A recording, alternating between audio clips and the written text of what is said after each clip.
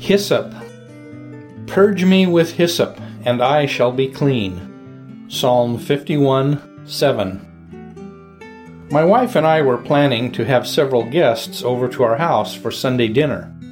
As usual, she used her best table linens for our guests, putting her nice linen napkins edged with Battenberg lace beside each place setting.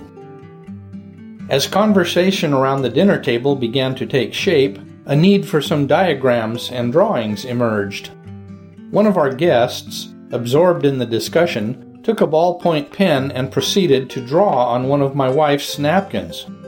All of a sudden, he looked up like a kid caught with his hand in the cookie jar.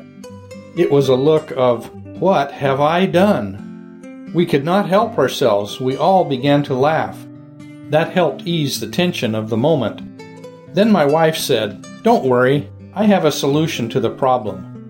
She assured our chagrined guest that no permanent harm had been done. My wife did have a literal solution for the problem. She later applied some hairspray to the ink marks and washed the napkin. It came out as good as new. While it is remarkable to me to think that a chemical reaction involving simple hairspray can cleanse a napkin of ballpoint ink, it is even more amazing to consider that the psalmist found a solution to the problem of sin in his life. The word hyssop in the focus verse referred to the bushy hyssop plant used in applying the blood of a slain lamb to the lintels and doorposts of homes when God delivered the children of Israel from Egypt. This was a foreshadowing of the shed blood of Jesus which, when applied to a sinful life, will remove every sin and make the heart perfectly clean. It is a miraculous procedure, and it works every time. Today, we have faith in many things, even in the ability of hairspray to remove ink spots.